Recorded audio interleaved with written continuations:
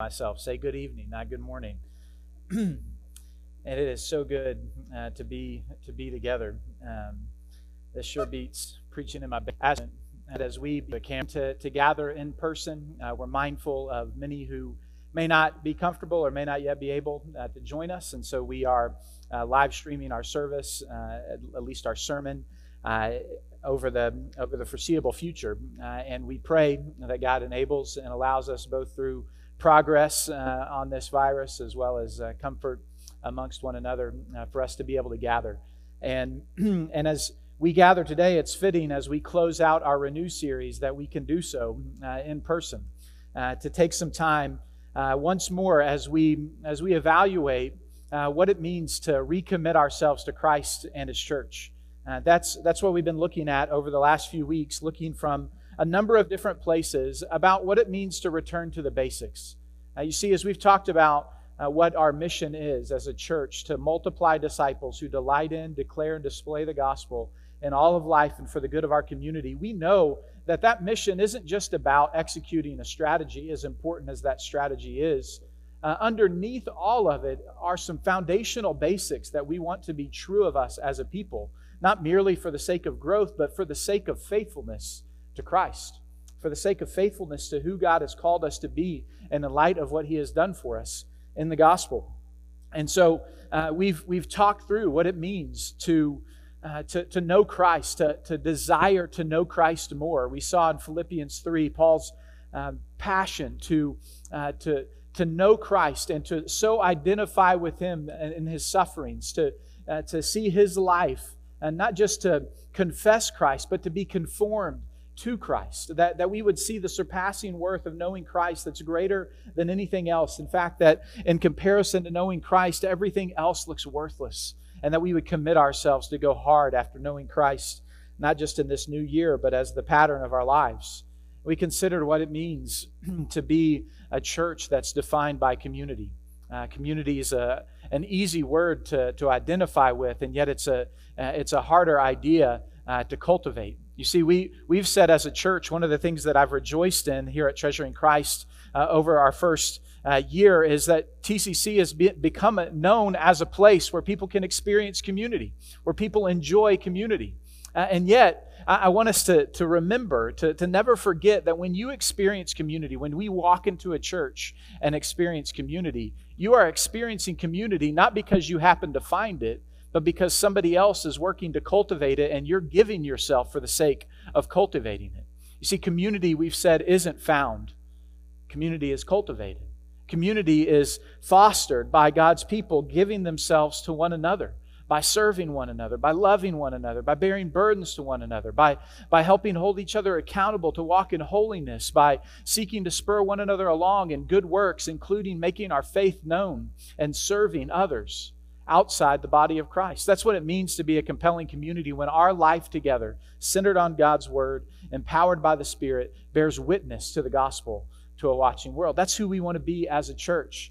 So that foundation of community is central to who we are. And last week we talked about the foundational aspect of gathering together as God's people.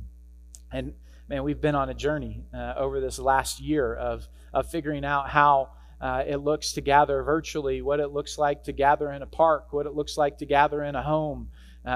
I feel like you could make a Dr. Seuss book of all the different things. You know, this one did this and this. We've tried all the different things of what it means to try to foster being together, even when it's not been ideal. But we reminded ourselves that we don't just gather because, well, hey, that's what the church has always done, so we should gather. But we gather because God has called us together as a people to draw near to Him, right? Because of the work of Christ on the cross, He says, draw near with full assurance of faith.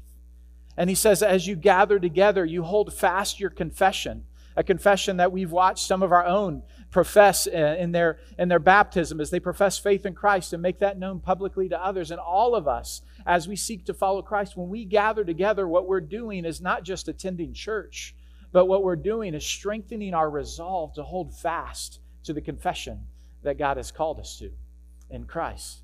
And then ultimately we saw that as we gather together, as much as I love preaching, as much as preaching is central to the life of the church, in Hebrews, the author says, gather together. Don't neglect to gather together, but instead encourage one another. One of the primary reasons that we gather is because as God's people, we need to see one another, to consider each other, and to stir one another up, Hebrews says, to love and to good works. So we've been talking about these basics, and today I think we come to perhaps the most basic of all acts as a Christian, and what should be basic and fundamental to the life of the church, and that's prayer. What does it mean to be a praying church? We've said to carry out our mission, while our strategy isn't everything, it's also not unimportant, right? Our strategy is to gather and to scatter weekly, to gather as God's people on Sunday and to scatter into the everyday rhythms of our life, to live with gospel intentionality. That's part of what we do as a church. So our mission as a church isn't just defined by the gathering together and the programs that are a part of our church, but really we are the mission, living out our lives with gospel intentionality wherever God places us. He doesn't get your address wrong. He hasn't got your work wrong. He hasn't given you the circle of friends by an accident, but He's put us in those places for the purpose of reflecting Him and living on mission with Him. And then we regather midweek in groups, and small groups are a place, not the only place where you experience community, but it's where we've said we're going to intentionally foster an environment where you can know others and be known by others in community, and where you can fellowship with others, grow in spiritual maturity as we discuss God's Word, and ultimately be encouraged and held accountable to live on mission. And we've said as a church that our mission would lead us to be a people, if we're multiplying disciples, that we have to be a growing people. We've talked about knowing in Christ, but we want to be a church that grows people through developing disciples and leaders within the church. We want to call everyone to lean into the work that God has given us to make disciples. That's not just a program that's driven by the church, but that's a commitment that every believer bears to make disciples, to look at others and seek their spiritual good and help them take the next step in their walk with Christ. And even as we look ahead into a new year, we pushed pause on so much as a church, and we in this sermon series, and we look ahead and we say, we recognize as a young church, as we step back in to these rhythms with all the right precautions, that we need you as the church to embrace different opportunities to serve, to exercise leadership in various capacities within our church. We want to be a people, a church who grows others through developing disciples and leaders. We want to be a church who's generous, who gives of ourself and our resources for the sake of the church, to build up the church and to serve our community. As a church, we recognize that God has called us not to exist for ourselves, but to exist for Him and for others. And that means that we give of ourselves. I love the description that Paul gives to the Corinthians. In 2 Corinthians, he describes himself. He says, I will most gladly spend and be spent for your souls. That's the vision of ministry. Not just my calling as a pastor. That's our calling as believers, that we would look at one another. We would look at the community that God has placed us in and say, God, help me to spend and be spent for the sake of others. And then we go. We go because He came. He sends us. Just as we've received the Spirit as followers of Christ, He sends us into the world, into our homes, into our work, into school, into our relationships, to faithfully represent Christ and to make disciples. So this is our strategy that we're seeking to carry out our mission, but I want to bring it into focus for us today by saying that what we need more than a strategy, or perhaps what the better way to say it, what we need to infuse our strategy to enable us to carry out the mission that God has called us to, is ultimately not more strategy, not more planning, as important as those things are. What we need is God's presence. We need God's presence. So our strategy as a church is ultimately worthless if we're not a praying church, because it's in prayer that we have access to the presence of God. And from His presence comes the power that we need to live for Him. So I want us to look at the book of Acts in somewhat of a little bit of an unusual way. We're going to cover the entirety of the book of Acts. I figure if we start with Acts 1:1, we can make it to Acts 28, which should read straight through. We can probably make it in the next 45 minutes. I'm just kidding. We won't do that. But we're going to cover the scope of the book of Acts. Because as I began to think about what it meant to be a praying church, I couldn't help but just be drawn to multiple passages in the book of Acts that give us a snapshot of what the early church was all about. And when we think about those basics, you think about the foundations to the church and to the work that God did through the church in the book of Acts. I don't think you can read long in the book of Acts without coming to the conclusion that the secret of the early church was that they were a people who were often and regularly in prayer. So we're going to look at a few different places to see what it means to be a praying church from the book of Acts. And the first I want us to see is that the church is birthed through prayer. The book of Acts is the second part to the Gospel of Luke, both written by Luke. If Luke gives us the account of the life and the teaching of Jesus culminating in His death and resurrection, the book of Acts gives us the account of what Jesus continued to do through the church, through those people who had trusted in Christ and were living for Him. And so it begins giving us that final encounter between Jesus and His disciples. And it says that before He was taken up, He told them to wait for the Holy Spirit to come. To wait for the Holy Spirit to come before they would go out and carry His mission to bear witness to Christ in Jerusalem, Judea, Samaria, and to the ends of the earth. That's what it says in Acts 1:8, that you will receive power and the Holy Spirit has come upon you, and you will be my witnesses in Jerusalem, all Judea and Samaria, and to the ends of the earth. So to carry out their mission, Jesus directs His followers to wait for the Spirit. And what we see them doing in verse 14, if you look down, it says, after they came back from the mount called Olivet, they came back to Jerusalem about a day's journey. They all went to the upper room, all the believers, Jesus' disciples and the women who had followed Jesus, Mary, the mother of Jesus, and Jesus' brothers were there. And it says in verse 14 that all of them were with one accord, devoting themselves to prayer together. There they were, as God's people, devoting themselves to prayer. See, their waiting was marked by praying. As God had told them to wait, what they knew they needed to do was to pray. So as God's people, whenever we are waiting on something, what we should be doing in our waiting, it's not a passive waiting, it's active, because we ought to be seeking God in prayer. And in many ways, the beginning of the church is really the beginning of a new and fresh work of the Holy Spirit. See, in the Old Testament, the Holy Spirit would come upon believers for a time. You would see perhaps the best example is the story of Samson, how the Holy Spirit would come upon Samson and give him strength to do the act that God had called him to do. But with the new covenant, God promised that the Spirit would come to dwell in us and would indwell us to empower us to obey God. And so what you see happening now is that Jesus is promising the Spirit is coming, and He's coming to indwell those who believe in me, to enable, empower you to bear witness. So the beginning of the church is the beginning of a fresh work of the Holy Spirit.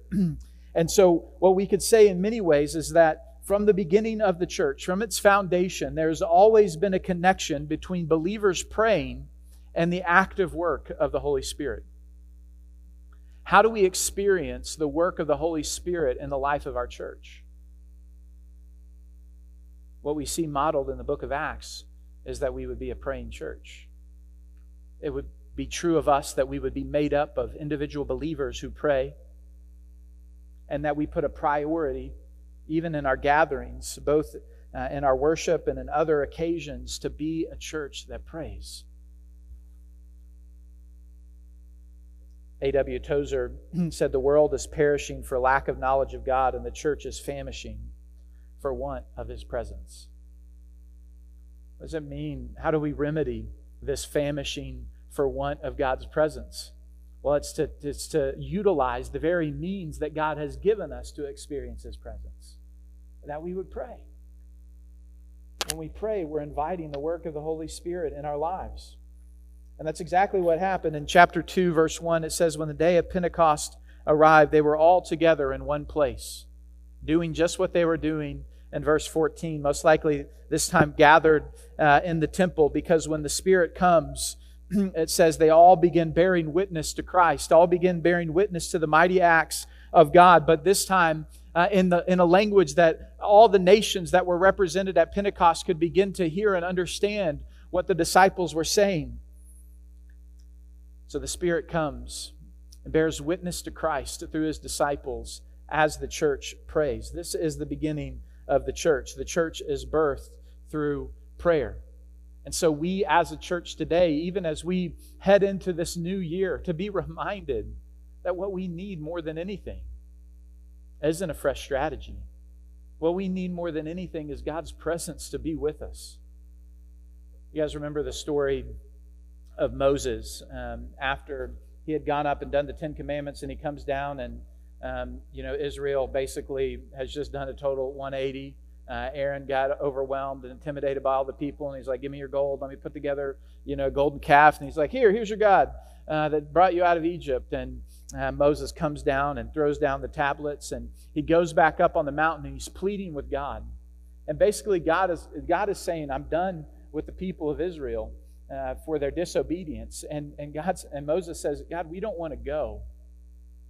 He says, you can go on, but I'm not going with you. And Moses says, we're not going to go unless you go with us. God, we want your presence. And as he intercedes and pleads with God, God relents from the judgment that Israel was deserved, and he allows his presence, his goodness to pass before them, pass before Moses, and then indeed his presence goes with Israel as they go out of Egypt. I don't want to go forward into this new year without God's presence. And so if that's the case, that means that we can't go forward in this new year without being a praying church, because it's through prayer that we have access to God's presence. The second thing that I want us to see as we consider the book of Acts is that the church is defined by prayer. Natalie read this passage for us. And I think it's interesting to think about what defines a church, or really what defines anyone. You think about maybe a friend that you know who's really got a particular passion for a hobby, and that thing defines them. You think about that friend and you think that's just who they are. I still have a love for peanut butter, but last year we found out my son has an allergy to peanuts. I used to introduce myself by saying, I love Jesus, I love my family, and I love peanut butter and good coffee. So you give me some coffee from Ethiopia and some peanut butter, and that's that defines Michael. It's a pretty simple existence that I live. When I think about that. But something that we're particularly passionate about, something that we regularly practice, something that would define us and mark us. That's what it means to be defined by something. When you look at the early church and you think about what they were defined by, Acts 2, verses 42 through 47 is a great starting place. It says, after Pentecost comes, it says that about 3,000 believers were added to the church. So you have Jews and God-fearing people from all these nations that come to Jerusalem for Pentecost, and they hear the disciples bearing witness to the mighty acts of God in Christ, and many of them believe and are baptized, and all of a sudden we've got the first church. And it says that they began to gather together, and it says in verse 42, devoted themselves to the apostles' teaching, the fellowship, to the breaking of bread, and the prayers.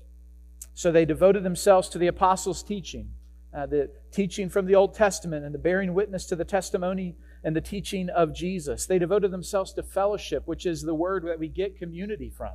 It's more than just a cool small group that they had, but they shared their life together. We see later on, it says in verse 43 that they actually shared their possessions with one another. All who had need, they helped meet those needs.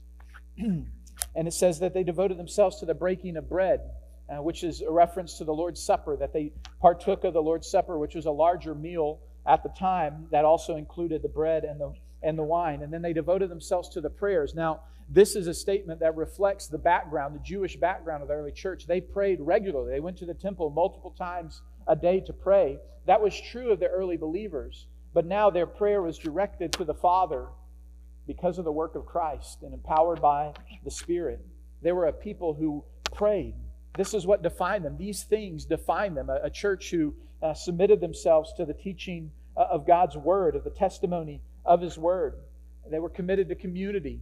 They were committed to partaking of the Lord's Supper and to praying. That was the thing, defined by prayer.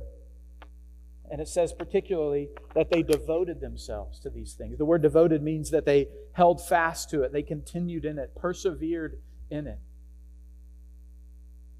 I think often in our day, as we think about church and what people perceive church to be, if they were to come to church and they would think, what are those Christians devoted to? What are those Christians really defined by and marked by? Would they come away with the conclusion that they are a people devoted to prayer? That's what I pray we would be. And even as I assess what we do and how we gather and what we prioritize as a church, I say, God, help us to be more like the early church. Help us to be like this pattern that you've laid out in Acts chapter 2, that this would define us. And because when we think about their devotion to prayer, it wasn't merely part of their church gathering. I think as we think about prayer, it's easy to think about it being something that we do within our service, which is essential, right? I often think as we pray as a church, both in our pastoral prayer and other parts within the church, I want to pray in such a way that doesn't just help people transition on and off the stage. I want to pray in such a way that it's not just an obligated conclusion to something, but I want all of us to stop and recognize the abundant privilege that we have to come before God, to pray and to enter into His presence, to recognize that what we do when we gather is draw near to God. And I don't want our drawing near just to be because you heard a good sermon and it made you feel closer to God, but I want us to draw near because when you came, you actually stopped and you entered into God's presence with God's people in prayer. That we would be defined by prayer. And it was something that reflected their life. We see in Acts 2, 42 through 47, that they gathered together in the temple, as well as day by day, it says verse 46, attending the temple together and breaking bread in their homes. It was both formal and informal. This wasn't just something that they did occasionally, but it was something that permeated their relationships outside of their gathering together as well as in their gathering together. One commentator said that the vitality of the church is a measure of the reality of its prayers. The vitality of the church is a measure of the reality of its prayers. So if that were to be true, what could we take away from looking at the early church in this passage here in 42 through 47? They devoted themselves to prayer. Look at verse 47. It says, and the Lord added to their number day by day those who are being saved. As we pray, as we are marked by prayer, we'll experience the fruit that only God can bring. See, because as we pray, we automatically are becoming dependent on God. In our praying, we're stopping whatever we're doing, and we're saying, God, you're what we need. We're coming to you and depending on you to meet us where we're at. We pray for growth, yes, but we can't just see prayer as a tool to help us accomplish our growth, but we must see prayer as us humbling ourselves before God and saying to God, God, we want you more than anything else, and we want you to have your way among us. That's what we do in prayer. That's what it means to be devoted to prayer. We also see it in Acts 6, that the church is defined by prayer. In Acts 6, we have the first church conflict. The church was caring for the widows in the congregation, those who were both Hellenistic, who were Greek-speaking background, and those who were Hebrews, those who were Aramaic-speaking background. And most likely there's a little bit of mix-up because they're not speaking primarily the same language, or perhaps there's some type of animosity between the groups that's leading to the Hellenist being neglected in the daily distribution of meeting needs. And so what happens is the apostles say, okay, we're going to select 7 men from a Hellenist background to help address the need. And these 7 men weren't just ultimately there to They weren't just merely helping distribute the food and the resources, but we see in Stephen and later on in Philip, both of them were among the 7. These men were powerful proclaimers of the gospel, servants of the church. And so they select these 7 men from a Hellenist background, giving voice to those who had been neglected and putting into leadership those who can speak on their behalf, which sounds like a novel idea for handling issues within the church. That's free advice for us as we think about what that looks like even in our own day. But the point here is to look at verse 4. As they met a need, they said that we, as the apostles, those who are leading the church, must be people who are devoted to prayer and to the ministry of the word. There's a lot that we must do as a church to serve the needs within our church. There's a lot that we must do to be faithful, to reflect Christ and serve the needs in our community. But all of it springs forth from a church that's being led by people who are devoted to prayer and to the ministry of the word. That this was central. The apostles saw this as central to what the church needed, as well as what motivated them in turn to seek to care well for the body, as well as to serve others. It just strikes me as I think about the description in chapter 2 and the priority of the apostles here in chapter 6. Devoted to prayer. Another quote by A.W. Tozer. He said, if the Holy Spirit was withdrawn from the church today, 95% of what we would do would go on and no one would know the difference. If the Holy Spirit was withdrawn from the New Testament church, 95% of what they did would stop and everybody would know the difference. Whether that's an exaggeration or not, I think the point is worth taking to heart. How much we do just because we're confident that we've seen it work somewhere else or we think it would be helpful. How quick we press into decisions without stopping to pray. It's so easy to live life and to do church without a pervasive sense of our need for God. And because that's true in our own lives personally, and I don't say this to guilt us, but I say this to hopefully be real, as well as within our church, because we can do so much life and so much church without this pervasive sense of our need for God, prayer becomes something that's nice but not necessary. It becomes something that is good to add, but we don't see it as absolutely essential. But the apostle said, no, this is absolutely essential. We must address this. We must be devoted to prayer and to the ministry of the word. So I think in our own lives, there's personal application here, as well as corporate application. How do we reflect this devotion to prayer? How can we become defined by prayer? I want us to spend more time in prayer, but I also want us to consider our own lives. Think about your life. Think about the prayers you prayed this week. Think about how much time you've spent in prayer. Think about the people that you prayed for by name. It's always a pressing or revealing question to say, to ask ourselves, if God were to answer every one of your prayers this week, what would have happened? Who would have come to faith in Christ? What need would have been met? What comfort would have a friend received? It must be a church defined by prayer. And that begins with us each looking at our own selves and our own lives, as well as considering our life together as a people.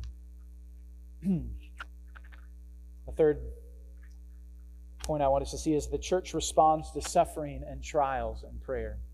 The church responds to suffering and trials in prayer. We don't have time to read through all of these, but just make note of them so you can go back and read them in full. But in Acts 4, verses 23 through 31, Peter and John gather with the believers to pray after they've been released from being on trial, basically an informal trial of sorts, before the Jewish council for preaching the gospel. As soon as they're released, and they're warned by the Jewish leaders at the time, hey, you're going to go free, but stop preaching in the name of Jesus. What do? They gather together with the believers and they begin to pray. And they begin to pray. They say, God, help us to be faithful to you, but whatever you do, God, help us not to have to suffer for your sake. God, help us to preach the gospel, but help us to be cool and accepted by everyone in our surrounding community.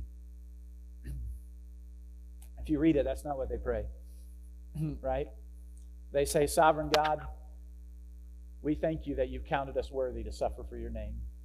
Give us boldness to bear witness to Jesus. I mean, it just blows your mind, right? Here they are. They're being warned, like, get in line. Knock it out with that Jesus stuff, or else. And they get together and they say, God, thank you. Thank you that you've counted us worthy to suffer for your name, to bear witness to Jesus. Give us boldness to bear witness to Jesus. In Acts 2, Peter gets arrested. Same trouble that Peter and John got into in chapter 4, but this time he gets put in prison. And he gets put in prison. What does the church begin to do? They begin to panic and call anybody they can to see if they can get him out. No, they don't do that. They gather together and they begin to pray. They begin to pray, and there they are gathered and praying. I love Acts 12 because as they're praying, God answers their prayer, and Peter is released from prison. And Peter strolls out of prison at night miraculously, and he comes to the house where the believers are praying, and he knocks on the door. And there's a little girl who's been in the prayer meeting, and she goes and sees it, and she's like, it's Peter, and runs away. She's like, you won't believe it. It's Peter. And what I love about it is that it's such an encouragement to me that as a church, sometimes we pray for God to do something, and then He does it, and we act surprised, right? Here we're asking God, open a door for us to have a location to meet together. And then He opens the door, and we're like, wow, can you believe it? He allowed that. How did that happen? We're praying for somebody to come to faith in Christ, and they come to faith in Christ, and we're like, man, I didn't see that coming. We pray, and then we're surprised. And the early church did it too, so we can take heart. But we shouldn't be surprised when we respond to suffering and trials and prayer that God hears us. He answers us. In Acts 16, Paul and Barnabas thrown in jail, this time because they're preaching the gospel in Philippi. And there they are, they're thrown in jail in Philippi and somehow chained together, probably on the other side of where they're in prison is the guard keeping watch. And an earthquake takes place that loosens the bonds of the prisoners, and the prisoners are getting away. But before the earthquake happened, Paul and Barnabas were praying and worshiping. Seems like a great time to worship as you're imprisoned for preaching the gospel. There they are praying and worshiping, and they cry out and they say, we're all here. Don't kill yourself, he says to the guard. And through their prayer and through their worship and their intervention in that moment, God saves the Philippian jailer and his family.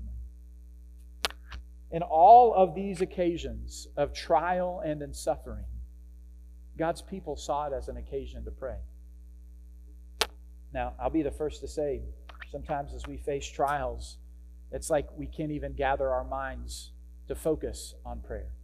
I get the heartache of walking through some trials where it just seems impossible to pray. And we have the confidence that even when we don't know what to pray, Jesus, by the power of the Spirit, intercedes on our behalf. What a humbling reality that is. But as we see in the early church, whenever they faced a trial, whenever they faced trouble, they leaned into God. They prayed. And their primary prayer wasn't for deliverance. As I jokingly was pointing out, it wasn't just to be released from the trial, but instead it was for God to work in it, for Him to accomplish His purpose in their lives. And in fact, we see this most fully in Philippians. Philippians 1, 19 through 20, Paul, as he's talking to the Philippians, he says, I will rejoice, for I know that through your prayers and the help of the Spirit, that Christ, the Spirit of Jesus Christ, that this will turn out for my deliverance. Paul, once again, is in prison. That's kind of a hobby of his. And he says, I'm confident through your prayers and the power of the Spirit that this will turn out for my deliverance. But what if he doesn't get out of prison? Well, look at what he says. It's my eager expectation and hope that I will not at all be ashamed, but with full courage, now as is always, Christ will be honored in my body, whether by life or by death. Paul says, I'm confident God will deliver me either in life or in death. Through your prayers and through the power of the Spirit, God will accomplish His purpose in my life, in your life, in our church, in His church. That's how God works. And so here we are. We've walked through a national trial, a national crisis, and we're not over it, right? We have multiple crises going on in our country and in the church. How do we respond? There's more that we must do than pray. But the question that I can't get over is, have we done enough praying? Are we a praying people who are ready to do God's work? Are our hearts ready to hear God's word, to see one another, to love one another, to serve our community, to be His ambassadors, to be His witnesses, to stand and speak on His behalf, not only when we're together, but when we're in the world? When we face trials and we face sufferings, our default ought to be a people who gather to pray, who pray personally and who pray corporately. That's what defined the church. And finally, the last point I want us to see is that the church's mission is advanced through prayer. Whenever the gospel pushes out from Jerusalem in the book of Acts, it's every step of the way, God either directs or redirects the steps of His people in prayer. We see it in Acts 10. Peter is doing his thing, praying.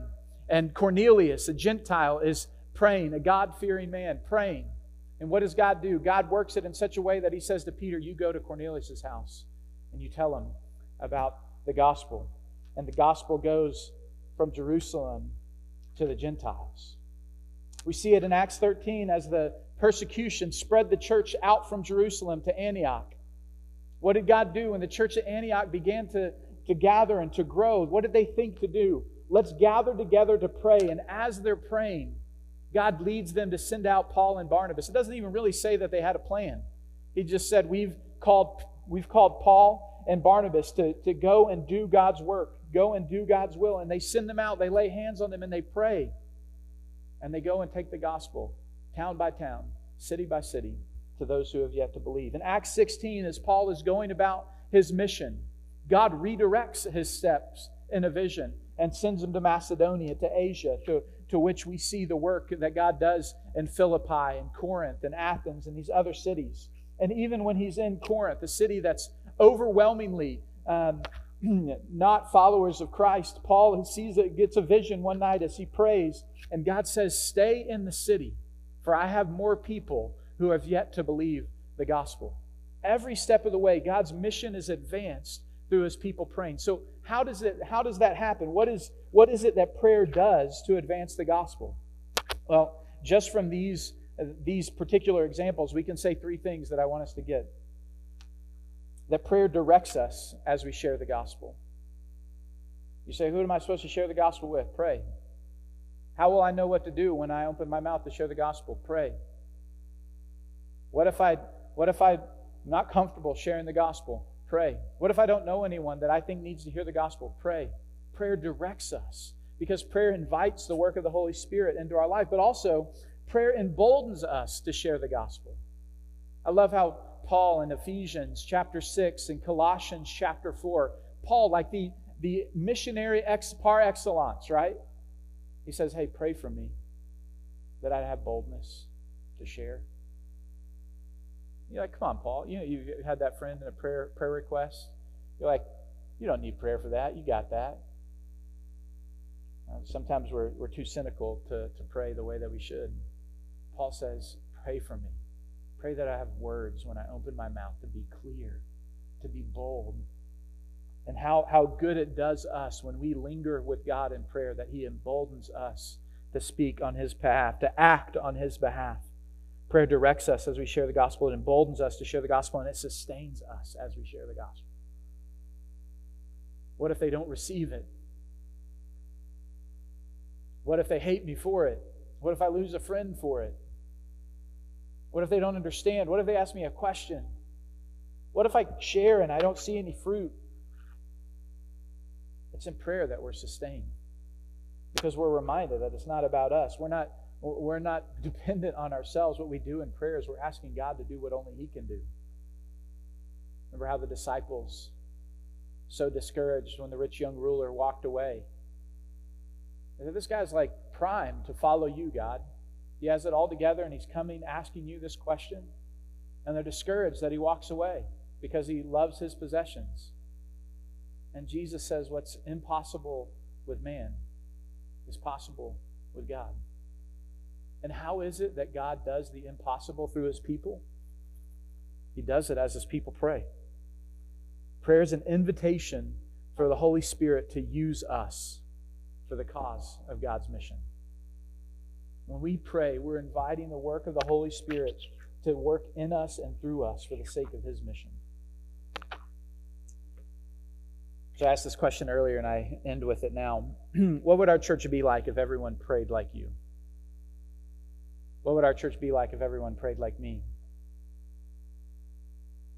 It's a searching question. God's calling us to be a praying people. We've been given access to God's presence through the work of Christ and by the empowering and indwelling of the Holy Spirit. And I want us to end our time today as we close out this Renew series just with some reflection, right? We've been talking about these basics and returning to these basics and our need for these things to be true in our lives. We're going to have a moment just where Matt and Natalie will come, the music will play.